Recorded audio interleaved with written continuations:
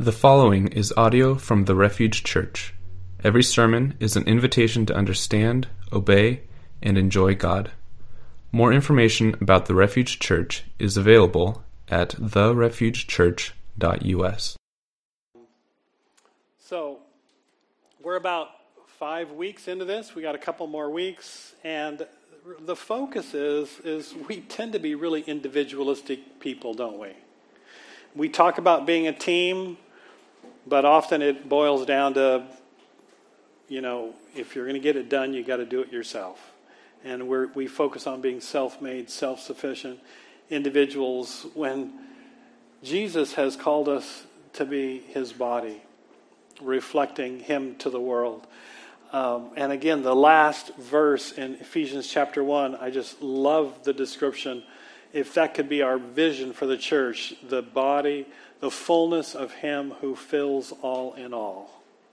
That's the church. The fullness of him who fills all in all. Meaning, what the world sees when they see us is they see Jesus or they don't see Jesus, right? And that's what excites me about the body and becoming this thing that God has intended us to be better together. So we're going to read Ephesians 4, 7-16, if you want to follow along. Just an incredible passage about the church. To each one of us, grace has been given as Christ apportioned it. Notice, not as we deserved, thankfully, right? But as Christ designed or planned it to be. This is why it says, and this is a quote from Psalm 68:18, a messianic psalm, when he, Jesus, ascended on high, he took many captives and gave gifts to his people. What does he ascended mean except that he also descended to the lower earthly regions? He who descended is the very one who ascended higher than all the heavens in order to fill the whole universe. That can almost sound like a tongue twister, right? Descended, ascended, ascended, descended.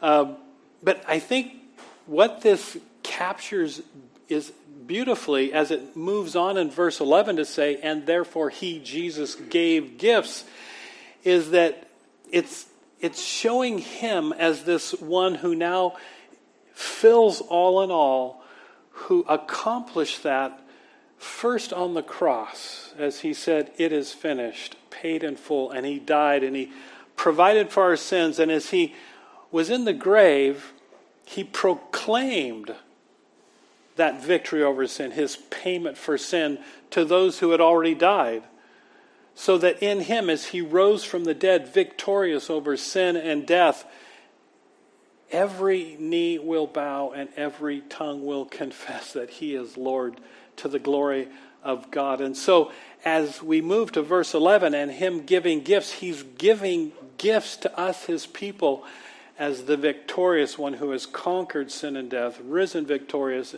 and is now King of kings and Lord of lords.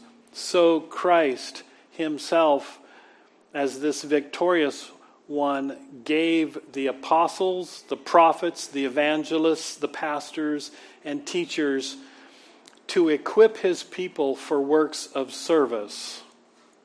Notice, not to do the works of service themselves, but to equip his people for works of service, so that the body of Christ may be built up until we all reach unity in the faith and in the knowledge of the Son of God and become mature, attaining to the whole measure of the fullness of Christ. Can you wrap your head around that? Until we all attain to the whole measure of the fullness of Christ. And as a result, we will no longer be infants, spiritual infants, tossed back and forth by the waves and blown here and there by every wind of teaching. And too many of us have lived our lives that way, just bounced around by the latest philosophy, the latest book, the latest seminar. But no longer that, by the cunning and craftiness of people and their deceitful scheming, but instead speaking the truth in love, again, this vision of what we will become. We will grow to become in every respect the mature body of him who is the head, that is Christ. And from him, the whole body, joined and held together by every supporting ligament, grows and builds itself up in love as each part does its work. Let's pray just before we dive in here. Father, what a beautiful portrayal you have given us of us, your church. Father, open our eyes, I pray again this morning, to see how we can be that church, your people that you have called us to be. In Jesus' name, amen. As I studied this passage, the picture that came to my mind was the picture of a tapestry. You know what I mean by tapestry? You look, and there's different tapestries. There's some that have these gorgeous natural landscapes. Others have complex geometric designs. Some are just an incredible kaleidoscope of colors. But they're all blending together perfectly as one to just put across the picture that the artist or the designer intended. That's the front side of the tapestry. But if you were to approach it from the back to start with, you'd look at it and you'd say, whose 5-month-old did this? I mean, it's just this tangle of knots and strings that are frayed and hanging out, and you look at it and you think, that must be Dave that did that. That would be my artistic ability. Question: why is it so hard for me or you to be an incredible me or you, as God intended? And I think the answer is, as we've been talking the last weeks and as we're going to look in this passage, is because God didn't intend for us to be individually incredible, but together. An amazing, incredible reflection of Jesus, the fullness of him who fills all in all. I mean, individually, we know, right? Life's hard. And I kind of mistakenly in the first gathering described us as naughty, right? I mean, we are, though. Whether it's Knotty or Naughty, I mean, that's us. Yes. Thank you. Come on, don't be so pious out there, okay? Or I'll point out each one. No, I won't do. I'll just point out my own, okay? But we are. Life's hard, and it's complex, and it's ugly, and it's messy, and individually, we're like the back of that tapestry. I mean, knots and strings, but what we're going to see beautifully in this passage, and this is the big idea that I hope we see, is that when we recognize Jesus' generosity to us, we will then together be a reflection of Jesus' beauty to the world. We recognize Jesus' generosity, and we will be reflections of Jesus' beauty. And that's what the world needs to see, right? That's what the world longs to see, is the beauty of Jesus. So, I know we are eager to get to the baptisms, right? So, we're going to just capture 4 things in Ephesians 4 here that I think are so important for us. So first of all, we can go back to verse 7. The first point is Jesus' generosity. And I want you to get this. Incredible. We're talking about incredible together. Incredible begins with God. You get that? Incredible begins with God. Now, since I picked on Brian and, what's your name? Carrie, thank you. In the first service. This is, I think, how we do it. Think, incredible begins with God, but so often we confuse it in the way we talk with each other. We'll do this. We'll say, I'll say, Carrie, you are incredible. And you are. Brian, you are amazing. Bob, you are too. But I think when we say that, and because we're so intent on encouraging each other as we should be, and affirming each other as we should be, but often what comes across when we do this is, Carrie, you are just incredible. Just you. Bob, Brian. But it's like we miss a really important phrase. We are incredible and amazing because God has made us to be incredible and amazing. That's what makes us incredible and amazing. Incredible begins with God.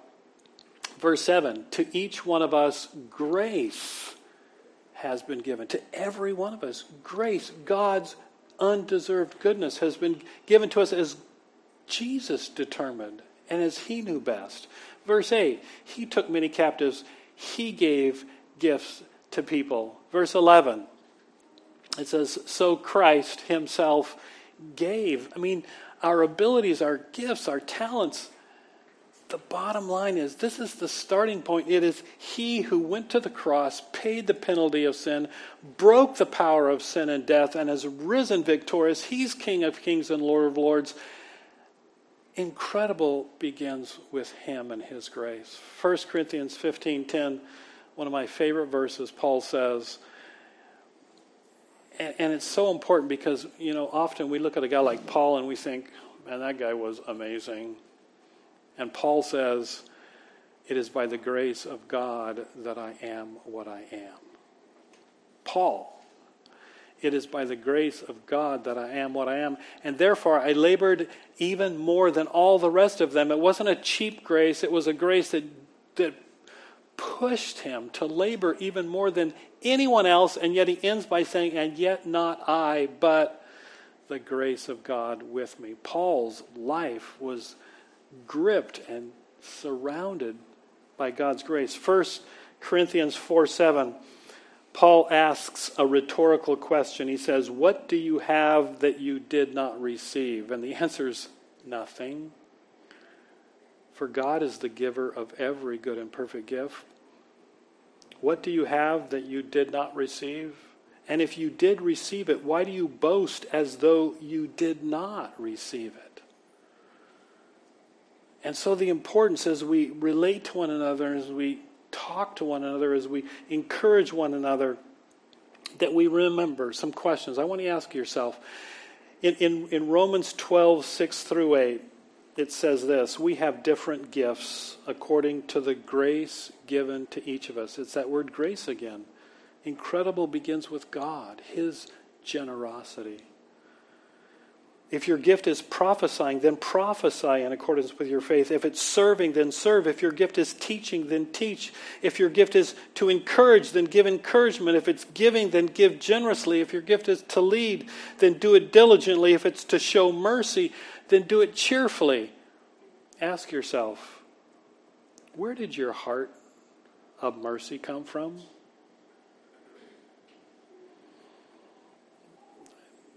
You're just naturally merciful? Wrong answer. I mean, in the course of having started and directed the Coffee Oasis for years, one of the common things that I am told many times is, you are a good person. Now, those of you that don't know me might think that's true. I jokingly say that my nickname is Sweetness.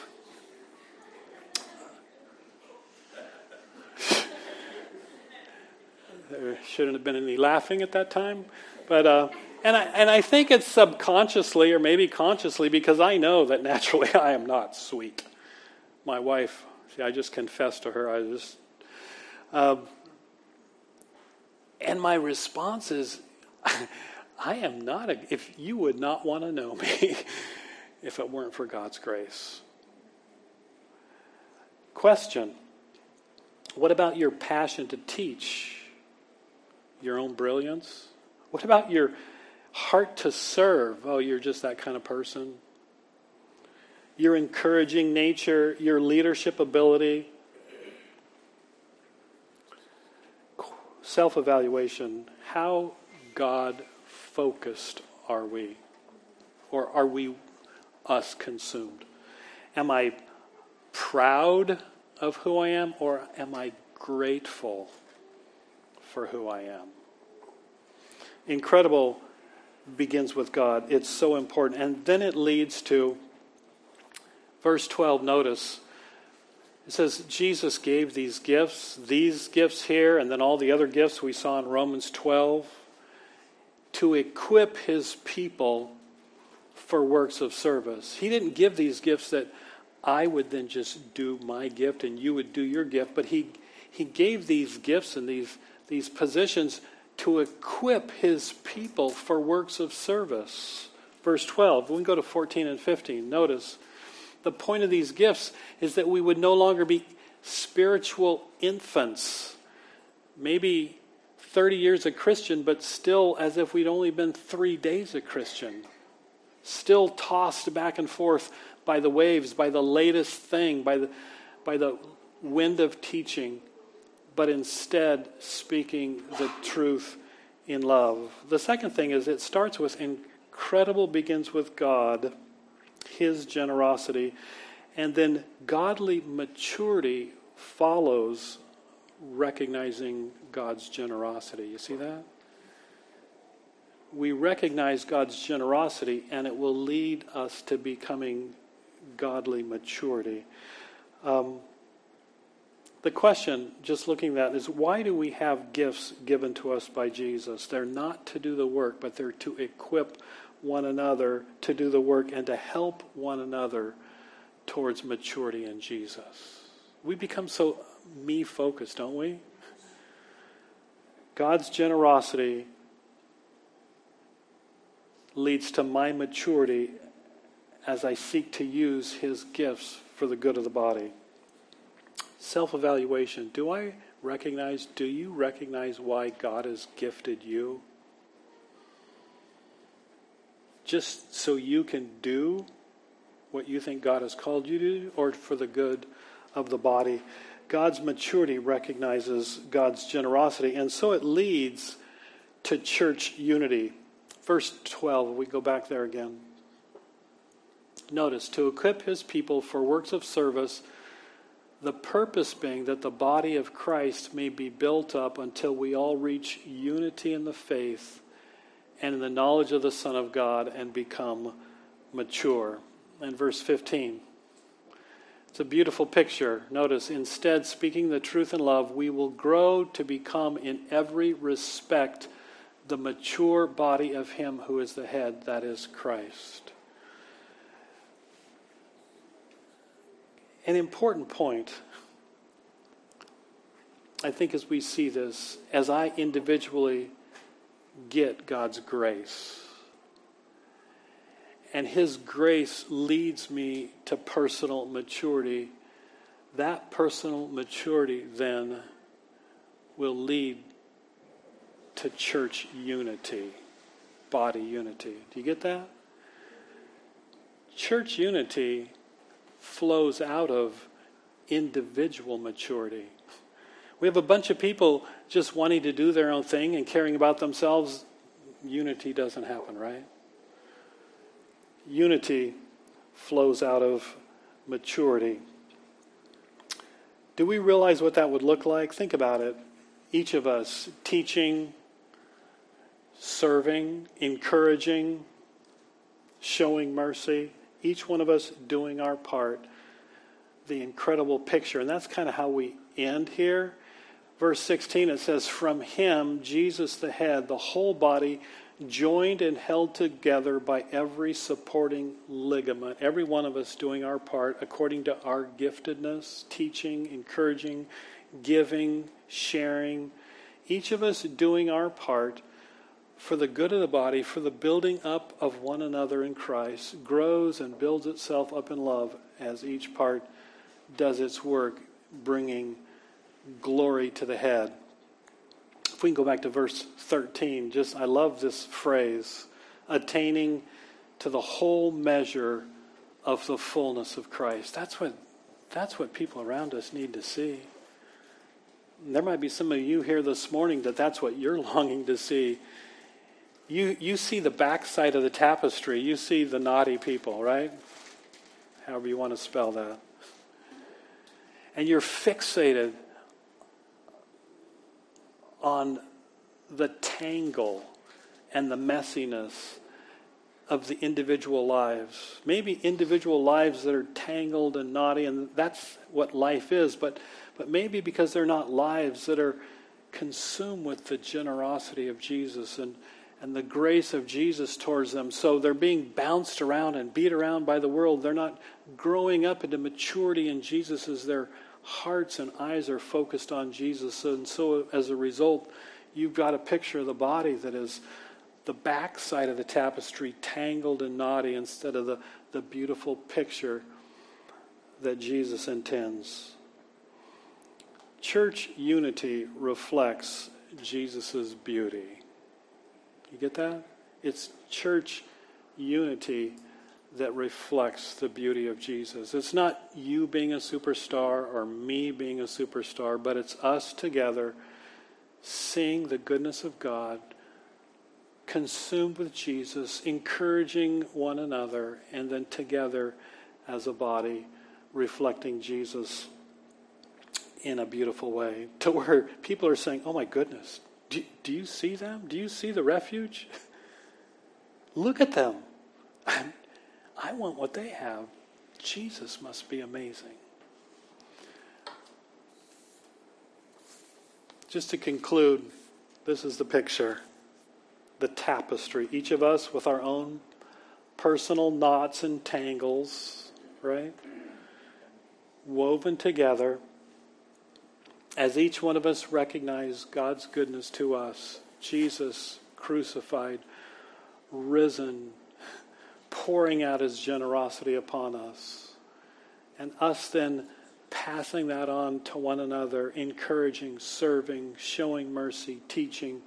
And as we do that, being built together into this beautiful tapestry called the body of Christ. I mean, it's a body, right? It's not one leg trying to run off on its own, or one eye twitching on its own, or an arm just wanting to do its own thing. That'd be kind of grotesque. And that's often what the body looks like, right? But each of us doing our own part, in love with Jesus, so grateful to him for how he's gifted us and how we can pass that on to other naughty people just like us, so that together we'll be that beautiful tapestry. We just want to close by reading the Tapestry poem, and it's by Corrie ten Boom. It really is talking about us individually, but I'd also like you to extend that to thinking about the diversity and differences and how God weaves that together and tends to weave that, all of us together, to be this tapestry. My life is but a weaving between my God and me. I cannot choose the colors, just like we can't choose each other, right? Unless we're going to keep moving on and on and on. I cannot choose the colors. He weaveth steadily. Ofttimes he weaveth sorrow, and I in foolish pride forget he sees the upper and I the underside. Not till the loom is silent and the shuttles cease to fly will God unroll the canvas and reveal the reason why. The dark threads are as needful in the weaver's skillful hand as the threads of gold and silver in the pattern he has planned. He knows, he loves, he cares. Nothing this truth can dim. He gives the very best to those who leave the choice with him. Okay, let's pray. Father, I thank you that you are the master designer. Help us to be a people who are just so caught up with your goodness, your grace to us in Jesus, not fixated on one another, but fixated on Jesus, eager to pass Jesus and how Jesus has gifted us on to one another so that together we can be increasingly a beautiful tapestry for the world to see. Thank you, Father, for Jesus. Amen.